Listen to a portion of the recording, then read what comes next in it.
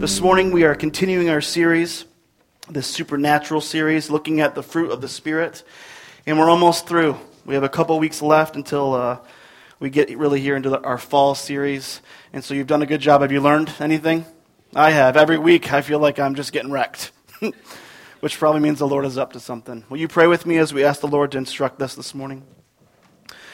Dear Heavenly Father, we're grateful for this morning. We're grateful for the privilege we have to gather in this place, the freedom that's been given us to do so, and the freedom that is found in Christ.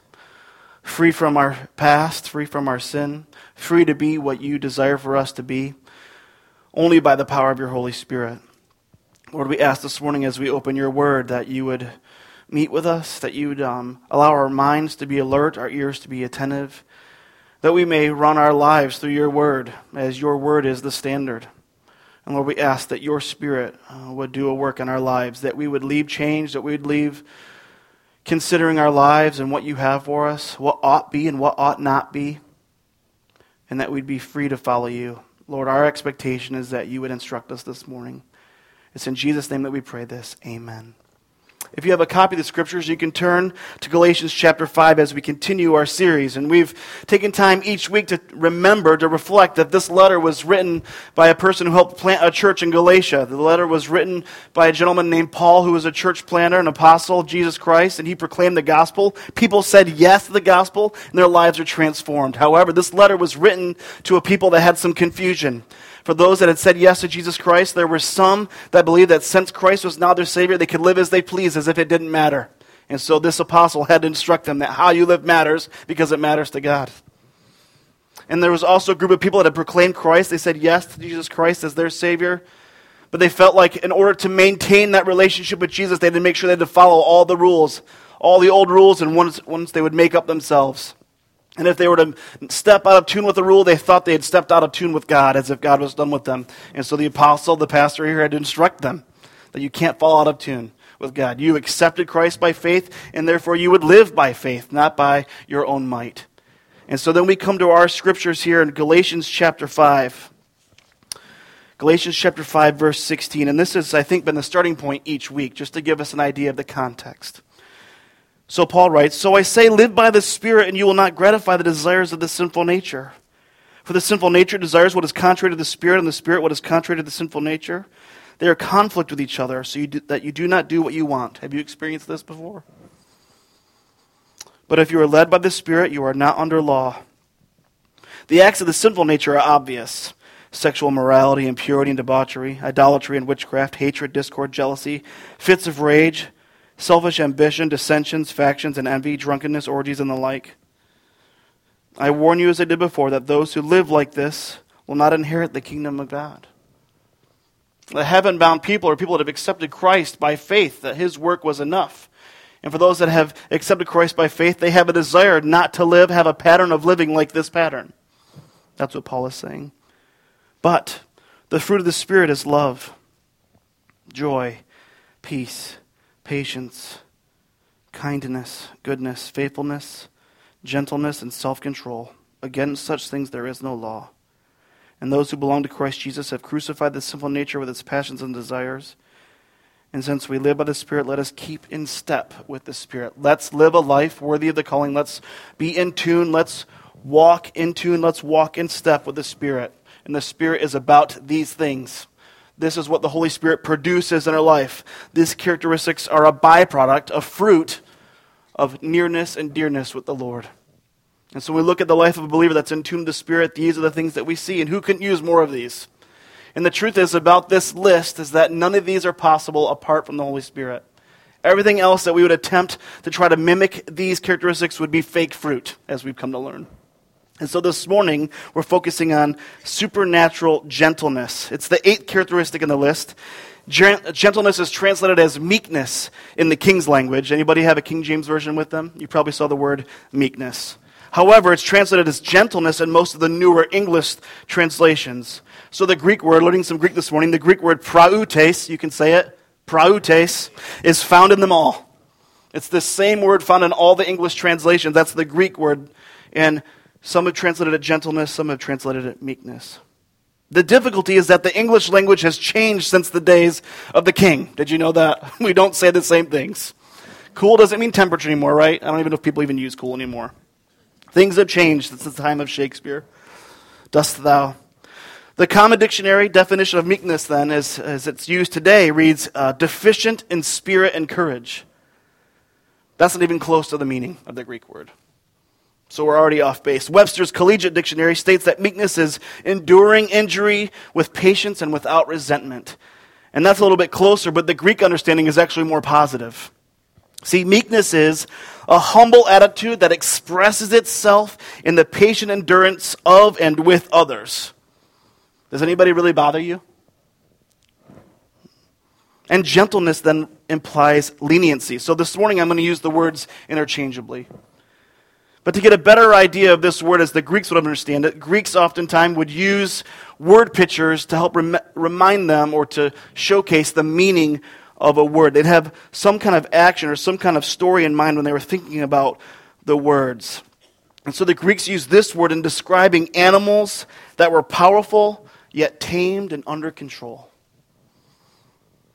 My first experience at a petting zoo was when I was in elementary school, and I've shared with Southbridge several times about I don't really have a great relationship with animals. I don't know if they can be trusted, and I don't want to hurt anybody's feelings, but this was my first experience at a petting zoo, and we were supposed to go ride horses and then pet other animals. And at this petting zoo, I must have been under third grade because I can remember the friends that I went with, and I was only friends with them in third grade. And Laura Bethel and I were going to this petting zoo because she was my one friend I think I had in third grade at this time. And at this petting zoo, there was pigs and geese and all these different things, chickens, and then there was this goat. And I remember walking to go by the goat and asking the people that were in charge, like, is it safe? Is everything safe? Because safety is a big deal for me. For others, it's not, but for me, it is. And the farmers and the people said, sure. I mean, it is a petting zoo, and there's elementary kids around. And so I went to go pet the goat and wasn't that impressed, and the goat wasn't impressed with me. And I remember turning from the goat and then getting ready to get in line for the horses, but looking back at the goat, and the goat had like this look in its eyes. And I remember thinking when I saw the look, like, I'm in trouble. And surely at that moment, I took a step back, and the goat rushed me and broke the rope that it was upon and butted me right in the head with its head. That was the beginning of my issue with animals. I just realized it this week. And I didn't even go to counseling for that. I go to that for other stuff. Yeah, it was rough. It was gruff. I think someone should go back and confront the animal that he doesn't have prautes. So he had some power. Goats are known to butt, and this goat had some power. And you would think that under control means like strapped down. They has something a bit in the mouth and under control, but some animals aren't doing that willingly. Some are just being held for a time and waiting for a third grade kid to hit. But animals have power. We know this. We've experienced this. You can see this on TV. Anybody seen Shark Week? It's amazing. There is power, but not all animals have power under control. So we know this, that meekness is not weakness, that meekness is power under control. And that's how you can remember this word. Meekness is power and control, and that's the first point, just a definition. Meekness is found when power is willingly, I would add, under control. Because some of us are held against our own wills. There's people in prison that are held against their wills. They don't desire to be held. We have just recently come home with our baby boy Titus from Russia. We completed an adoption. We've been home for a few weeks. And I can tell that for him, being held is not normal. And so there's a game. At some point, when he comes to us, he wants to hug, but hug on his terms, then run away. And sometimes, guess what? I hug him. I hold him. And he gets angry. And he's strong, like Russian strong. And I'm me. And he fights. I mean, he's got muscles down his back. It's like a tortoise shell on his back. This kid's got muscles, and I need to start training. But meekness would be a willingness to be under control, not someone that's being suppressed. I have a desire that my internal power, my mental fortitude, all that I am, my being inside my soul is under control. And next week we'll look at self-control, which has the word control in it, but I think they're linked. If meekness might be like an internal control and selfness is an external control, our actions. And we'll look a little bit at that next week. The writer of Proverbs says this, that he who is slow to anger is better than the mighty, and he who rules his spirit than those who capture a city. That's Proverbs 16:32. In contrast, the individual who's not gentle is likened to a city that's broken into and without walls. Proverbs 25:28. The Greek lexicon would include the meanings of humility, courtesy, and considerateness. It is the Spirit-given ability to control the passionate part of our nature. Does anybody have that? If you're living, you do. So meekness is not the opposite of courage. It takes courage to be meek in this world. So meekness is most clearly demonstrated, most obviously demonstrated when we're in conflict with other people. If we're insecure, we usually become belligerent, we fight, we try to tear down others, we become violent, we argue with others to win for our ego. We are usually not gentle or humble or meek. This is why meekness, gentleness, is a fruit of the Spirit. It has to be given. It has to be infused. See, from meekness comes a courtesy to others, the ability to rebuke others without anger. We can argue with tolerance. That's really difficult to do in this time, isn't it? And who's calling the shots for each other and calling each other's motives? And you're not intolerant, I'm tolerant. Who's tolerant? We can treat others with no resentment. We can be angry and do not sin, the scriptures say. We can be passionate. Meekness has passion. But it is always a servant. Gentleness is always a servant to others. It is always submissive to God's standard of truth. So the first point really about meekness is a definition, that meekness is a power that's willingly under control. Another point to consider then is that this, like point 2, meekness is found in the character of God. So the very thing that the Holy Spirit wants to do in your life, love, joy, peace, patience, when He wants to bring out meekness in your life, it's also the very thing that's found in God Himself. And that's so encouraging to know. Like the scriptures call us to things that are actually found in God. So husbands, He calls you to love your wives as Christ loves the church. He's calling you to do something that's expected of Himself. Wives, He calls you to be a helper. He calls Himself a helper. He doesn't ask us to do of anything that isn't also found in His character. And meekness is found in Him. The scriptures say this about God the Father in Psalm 45 verse 4. Can we show that? In your majesty, you ride forth victoriously in behalf of truth, humility, that could be the word there, and righteousness. Let your right hand display your awesome deeds. Right hand means power in the Old Testament. God has power, and it's willingly, by His own accord, under control. And He exhibits His power and demonstrates His power and how He works according to His sovereignty, under control. We do not have a reckless Savior. Aren't you grateful? I mean, the world is spinning, and it seems like it's spinning out of control, doesn't it? With all the sin in the world, and the Lord sees us in His mindfulness, and He appoints His time, He appoints His power at the right time, under control. He is engaged in this world. We do not have a passive God. He is a Father of meekness, humility, considerate, gentleness. Why doesn't He just say, that's it, I'm done with the world. Gone. A thought, a blip, a half second, how long would it take Him? How long did it take Him to create it? Meekness is a part of God's character. So if meekness is a character of God, then it's also found in Christ, who is Himself God. That's what we believe at Southbridge. Jesus says this, learn from me, for I am gentle, meek, and I am humble in heart. This is Matthew chapter 11. Did you know that verse? Is that in your heart? Jesus says, learn from me, I am gentle, and I am humble in heart. See, when some consider Jesus being meek and mild, whenever I think of the word mild, I always think of salsa, so now I'm hungry. Meek and mild, they think of passivity. And there is a movement of that in Christendom. The idea of being passive and not being involved and not being active and standing by. And we don't need any help in that.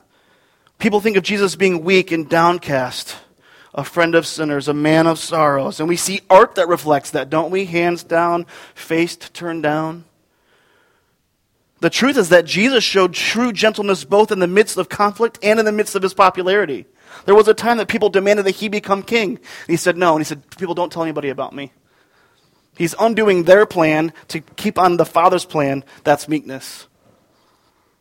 His awareness of His power enabled Him to be gentle to those in need. I remember reading the scripture of the person that was found in sin. This woman was found in sin, and Jesus says that even though your sins are many, He acknowledges the truth, doesn't hide from the truth, and there should be a punishment for those that are outside of Christ to their sin. Although your sins are many, you are forgiven. Go and sin no more. That's meekness. His gentleness brought forth righteousness in others. And it will bring forth justice in the earth in time. He gently takes the sinner and makes him whole. That's meekness. That's gentleness. I want to look at a scripture together, just one verse. And we're going to be looking at lots of scriptures that just mention this word, gentleness or meekness. This is of Christ. 1 Peter chapter 2, verse 23. When they hurled their insults at him, that is Jesus Christ, Peter is speaking of, he did not retaliate. When he suffered, he made no threats. Instead, he entrusted himself, who judges justly. Jesus went to his Father. I can remember growing up, I grew up in the local church, and my dad was involved with the music. My whole life he was involved with music. He was a worship pastor, a youth pastor. Now he's a senior pastor at a church in Michigan, still involved with the music. And we grew up in a church where they passed the plates, and when the plates were being passed, there always had to be music. They called it special music, but it happened every week, so it wasn't that special. We knew it was coming. But I can remember as a child, I came to know Christ when I was 7. I recognized my need of a Savior and that Jesus Christ was indeed that Savior. I submitted my life to Him, and the Spirit began a sensitivity in me. But I can remember that when my dad would sing special music, it would rock my world. And my dad used to sing this song, and it's a song that even as a child, I think reminded me or showcased to me a little bit of the Lord's gentleness. And I'd like to read some lyrics for you if I can get through it. Is that okay? It's a song called The Day He Wore My Crown. Do you know this one? I'm going to read all the lyrics for you. Thinking about Christ's meekness. The city was Jerusalem. The time was long ago. The people called him Jesus. The crime was the love he showed. And I'm the one to blame. I caused all the pain. He gave himself the day he wore my crown. He brought me love that he could only give. I brought him a cause to cry. And though he taught me how to live, I taught him how to die. And I'm the one to blame. I caused all the pain. He gave myself the day he wore my crown. And this is the part right here that even as a child would be an example to me of something unique of the character of Christ. Do you know this song? He could have called his holy Father and said, "Take me away, please take me away." He could have said, "I'm not guilty and I'm not going to stay. I'm not going to pay." And he could have, right? But he walked right through the gate and then up on a hill. And as he fell beneath the weight, he cried, "Father, not my will, and I'm the one to blame. I caused all his pain. He gave himself the day he wore my crown." Christ is on the cross, and people are saying threats of him, mocking him, and he is the creator of the world. There was an old hymn, maybe you grew up singing this one, 10,000 angels. Here's the chorus. He could have called 10,000 angels to destroy the world and set him free. He could have called 10,000 angels, but he died alone for you and me. That's meekness. Power, willingly under control. I'm done. I'm not going to do this. I didn't do anything wrong. See, this is Jason talking. This is what I would do. I don't take the punishment for something I didn't do, and I don't let my friends do that either. So then if I'm there, I'm angry at Jesus' friends for allowing this to happen. I'm angry at the people that are calling him to be crucified. I'm angry at the people that are crucifying him. And I'm angry with Christ because you're taking on something that you don't deserve, that don't have to take on. That's meekness. And that shows that I don't have it. See, I operate on right, wrong. I operate in fair, unfair, just, unjust. That's my paradigm. But guess what? God rocks that paradigm because Christ died and paid the penalty for sins he didn't commit. He's above that, isn't he? Love demands such a thing. And love is a byproduct of the Holy Spirit. And all these are connected. Have you noticed that? Each one of these things are connected. Meekness is found in God and found in the demonstration of Christ's love. Jesus Christ defended God's glory and ultimately gave himself as a sacrifice to others. Jesus didn't lash back when criticized or slandered or treated unjustly, but he did respond fittingly and firmly when God's honor was profaned and his truth was perverted or neglected. See, Jesus wasn't passive, and you have to read your scriptures to have such an insight. He always communicated the truth. But he didn't look to his own ego. He didn't defend himself ever. But he defends his Father. So gentleness or meekness includes the idea that we don't care about what happens to our honor as much as what happens to God's honor and what happens to others. Do you see that in Jesus? See, we don't demonstrate meekness when we're in an argument with someone when all we care about is them thinking that we're right. Guilty. Jesus says this of meekness, and we'll transition to a third point and the last point. Matthew chapter 5, verse 5. It's stated in the greatest sermon ever told, the Sermon on the Mount. I've been in the place that he's preached it.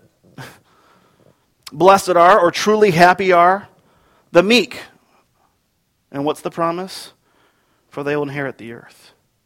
See, the reality of this kind of meekness, and this meekness is going to be found in those that are truly in Christ. It will be developed at God's pace. The truth about it is that it's unattainable by human effort, and that's why it's from the Spirit of God. The best effort our flesh can come up with in attempting meekness is false modesty or self-depreciation. That's the best we can do, and that's fake fruit. We've been taking time to consider the last few weeks of what the fake fruit of a true fruit is. And so gentleness is never false modesty or self-depreciation. It's not a refusal to stand for anything. Meekness is not living in fear of others or an unwillingness to humbly stand for the truth. That's passive selfishness. But it's hard to detect that in our time because we live in a time and culture, including in the Christian culture, where that would be praised. Because the Proverbs say that the person that doesn't speak much is probably a wise person. We can use the Scriptures to bend and torque the Scriptures to justify why we don't get involved, why we don't stand up for the truth, why we don't speak up. But that's passive selfishness. And others may applaud it and admire it, but it's not God's desire for those that are found in Christ Jesus. Here's a couple examples of the fake fruit of meekness. My friend Randy Inez plays the bass, plays every instrument from one time or another in our band. He played the bass this morning, and this guy's crazy good. And I'm trying to play bass, and I'm embarrassed to play around him. But he's not. He wants the help, okay? Because he's like that. And I'm insecure like me. But if you were to go up to Randy and say, Randy, that was awesome bass work today. That was tasty. And he were to say this, well, my hands kind of hurt. It wasn't really that good. That means he's saying that you're lying. To say that something is not true when it's true, that's false meekness. That was a great solo. We've got people in our church that have beautiful voices. And I go to them and say, that's an amazing solo. Thank you for singing that. That really blessed my heart. No, well, my throat's kind of scratchy today. And so, that's false. That's false meekness. And what has come over time to be appreciated is someone acting like that because we don't want anyone to try to get glory for themselves. It's not taking glory for yourself if you agree. You're saying, thank you. I'm glad I could play today. I'm glad for the opportunity to make much of Jesus through song. Another example of false meekness would be people arguing about truth claims and having a debate with people about what is true. And then you're asked to give your view in front of a group or your friends. And your response is simply, because you think you're taking the high road, can't we all just get along? Think about that for a minute. Jason, we're going to be talking about, isn't it selfish for Jesus to say he's the only way? That's pretty narrow-minded, but what do you think? Jesus did say something, but I'll let you figure it out. That's false humility. That's a passiveness. That's looking out to self. See, when you fear sharing the truth because of being perceived as wrong or looking dumb or not all-knowing, which none of your friends think you are, that's not meekness. The unwillingness to make self vulnerable to the claims of truth and the possible need to admit error, that is not the spirit of meekness. It's saying you're wrong, like like you can't even say it. That would be self-protecting and truth-effacing. And I'd be serving myself. I'd be serving my spirit of pride under the guise of being above things. Acting like we don't have a strong opinion on the truth for the sake of fake peace is actually lying. And therefore, obviously, is not meekness. So the question we have to ask ourselves, like each week, is, so what can I do to participate, to create an environment in my heart and soul where the Spirit can cultivate this fruit? Right? We can't say, what can I do to cultivate this fruit, because it's the Spirit's work in our lives. But what part do we play? There's a scripture that indicates that we play a part. It's found in Colossians chapter 3, verse 12. Therefore, as God's chosen people, and all of Paul's letters help these new believers know that they're a chosen people by God's grace, holy and dearly loved. We debate if we're holy or not, right? Because we still make mistakes, but God sees us as saints. And we are truly loved. Here's a to-doing right here. Clothe yourselves with compassion, gentleness, or kindness, humility, gentleness, and patience. A little bit of overlap from what we've been studying in our series. There's a to-doing here. That there's some part of partnering with the idea of being clothed or getting clothing on. The scriptures talk about this, that the old clothes are torn off and new clothes are put on. This is another adoption reference. When we adopted our baby Titus, we had just a short exchange with the care workers. They brought him to our hotel that we were. We had to take off old clothes, give them back to the orphanage, and put on new clothes. The gospel expression.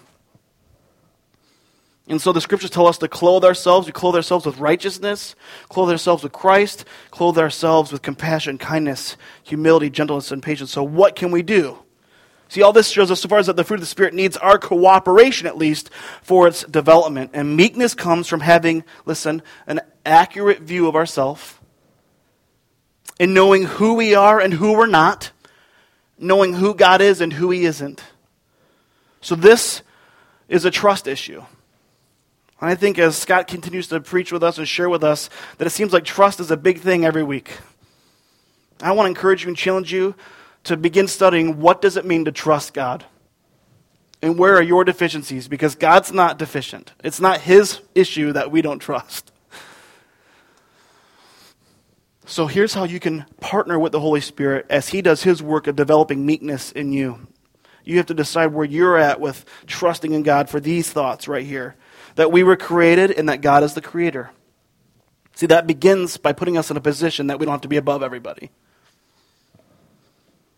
That we are sinners who are in need of a Savior. It showcases that we are not perfect. And there is one who is perfect and who sought and saved us. That we need God's help to do any good in this world. That God saved us for a purpose. That God is growing us spiritually for His purposes. And that God has empowered us for His purposes. And that last word, empowered, then, He's empowering us, He's filling us up with His Spirit, which results in these characteristics that God Himself has within Himself.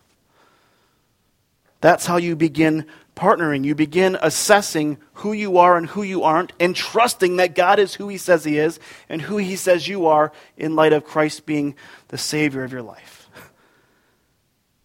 So the question that we have to ask ourselves is, what are we holding on to that just might be impeding God's Spirit growing gentleness and meekness in us? See, meekness begins when we put our trust in God and give our lives to His leading and control. And not all of us are interested in that because we have authority issues and we think we're pretty smart. And so what we do is then we commit our way to Him. So we begin saying, God, I want to trust You. I want to give my life over to You, to Your leading and control. I get that You get this life better than me. I want to commit my way to You.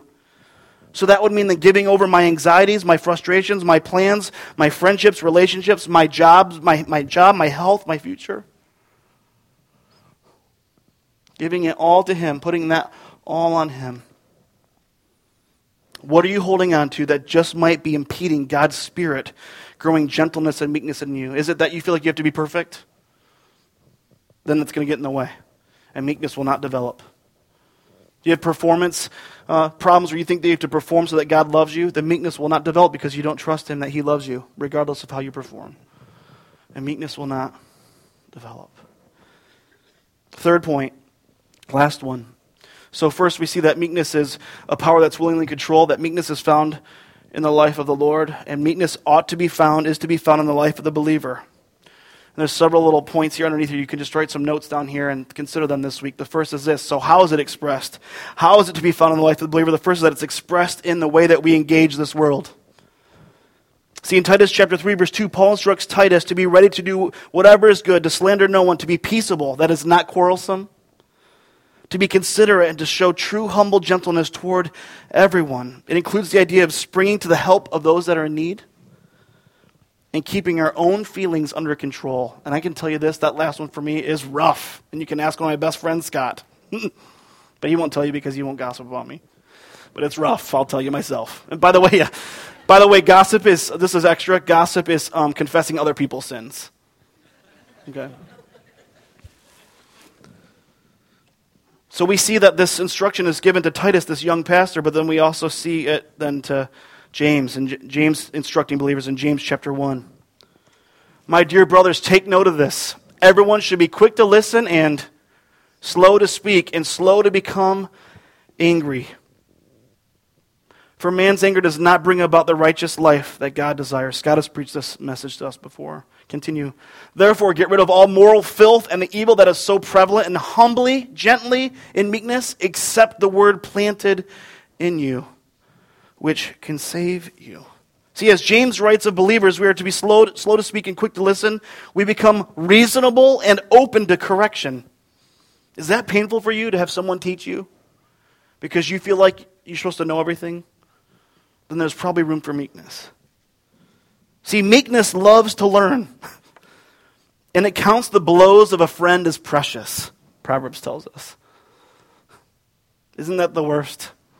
When you have someone that you know is for you, and they come to correct you because they see a deficiency in your life or sin in your life, or just a social ability in your life, and they want to help come alongside you. See, the truly meek person is humble enough to know what he does not know.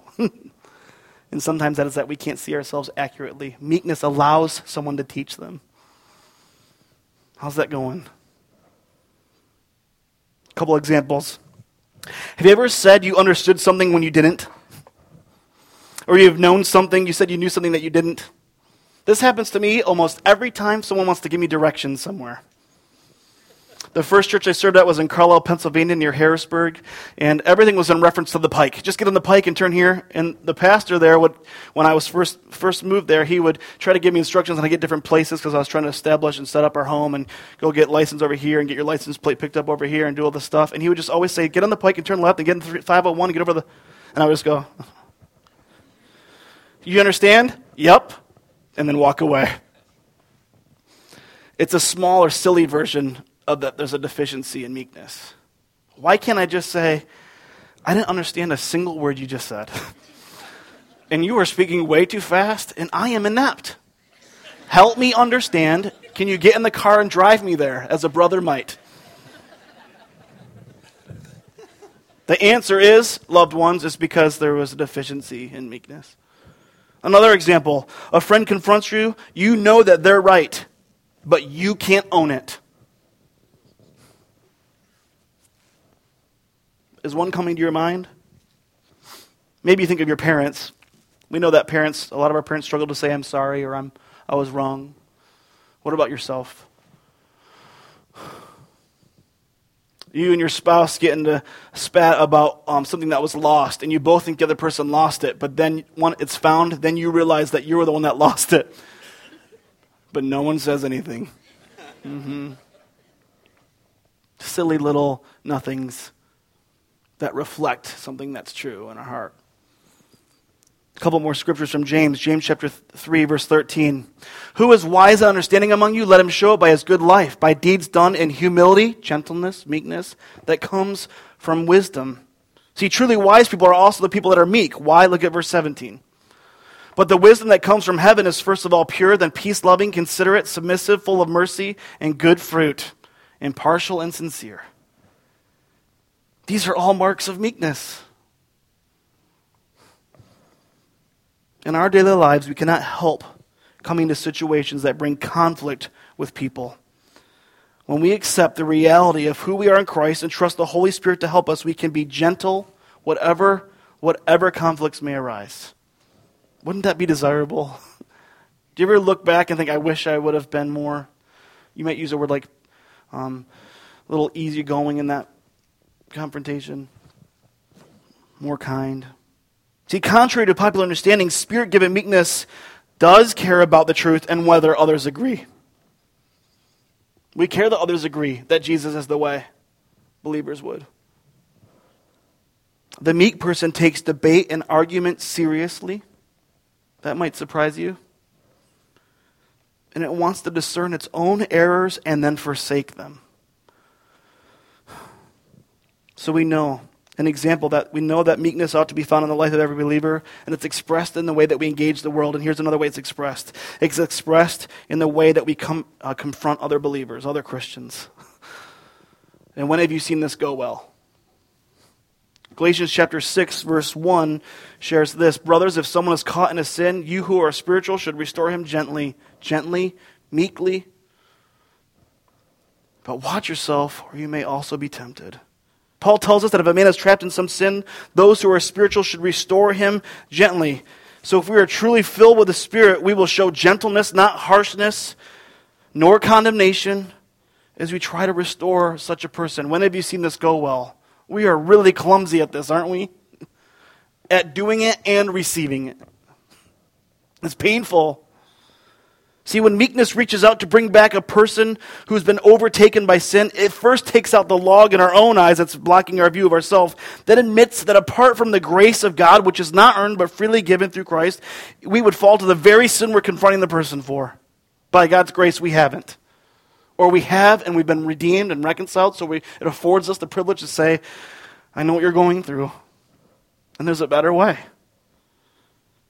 See, the meek person knows their own limits, fallibility, and weakness. Who in your life that God has placed in your sphere of influence is caught in sin and needs desperately a person filled with the Spirit of God that has his meekness, that recognizes that they too have fallen to sin and are prone to sin, but God's grace has restored them? Who in your life needs that person to talk to them, to confront them? It's scary, isn't it? Because we live in a world that says that doing that is not meek. Who are you to judge me? I'm a believer, and I'm not doing much judgment. You're doing whatever you're doing right in front of me. We got to ask God for wisdom on how to do this better. The last one for today. There's several scriptures that showcase this idea of gentleness and meekness, but here's the last one for today. It's expressed in how we share our hope. 1 Peter chapter 3, verse 15, you might have in your heart, it reads this, but in your heart set apart Christ as Lord, and always be prepared to give an answer to everyone who asks you to give a reason for the hope that you have. Our hope is Christ, our only hope. There's no one else coming to save us. But you do this when you go to share your hope that you have in Christ and stating that Jesus is the only way, that no one comes to the Father except through him, that Jesus is the way, the truth, and the life, that God demonstrated his love toward us, and that while you were a sinner, Christ died for you. While you go to share that with someone or someone's, you do that with gentleness and meekness, not because the truth is fragile, the truth is steady as a rock. But it's communicating a heart of gratitude, sincerity, and love for the person that is allowing you to speak to them. Because the gospel tells them they're going the wrong way. See, we're told to be prepared to give an answer to everyone who asks, to give the reason that we hope they have. But we're supposed to do this with gentleness, meekness, or respect. And it means that we're probably not supposed to do a bullhorn technique where we go into someone's face, yes, you are a jerk and you need a loving Savior. Huh? Well, yeah, come over here and I'll talk to you. And then you come right into their face. Do you want to follow Jesus? I'm perfect. You're not. Come along with me. Gentleness. Where is the meekness in our attempt? See, we're supposed to be ready to give an answer for the hope that we have.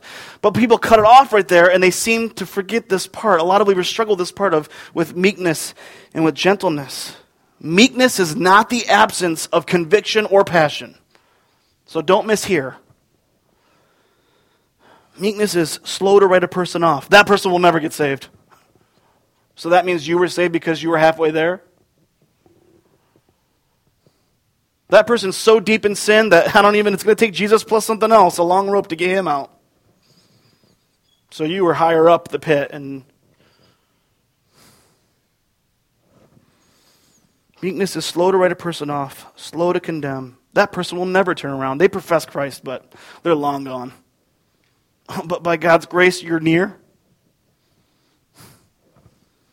And it's slow to anger. Is there work to be done? We need God's help. And the Spirit longs to come through when we yield our hearts, our souls to him. Would you pray with me?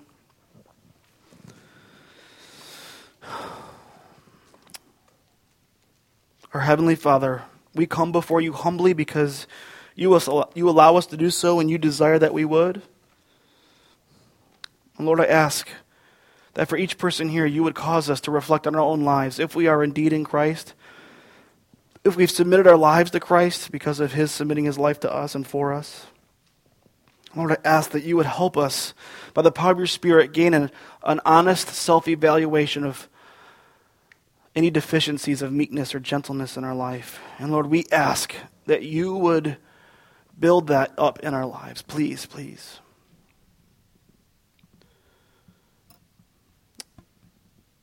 Lord, I pray for anyone who has been battling and has been convicted this morning that there's been a failing of meekness, Lord. I pray that you would enable us, that your kindness would lead us to confession and repentance. That we would agree with you that we've messed up, that we've done wrong in our dealings with others, and that we'd repent of that way and do your style and do your way in our lives. And I pray that each person here would begin a practice of asking you for help to live out your character in this world that so desperately needs you, just as we need you desperately. So we entrust these requests to you and ask that you would come through. And it's in Jesus' name that we pray. Amen.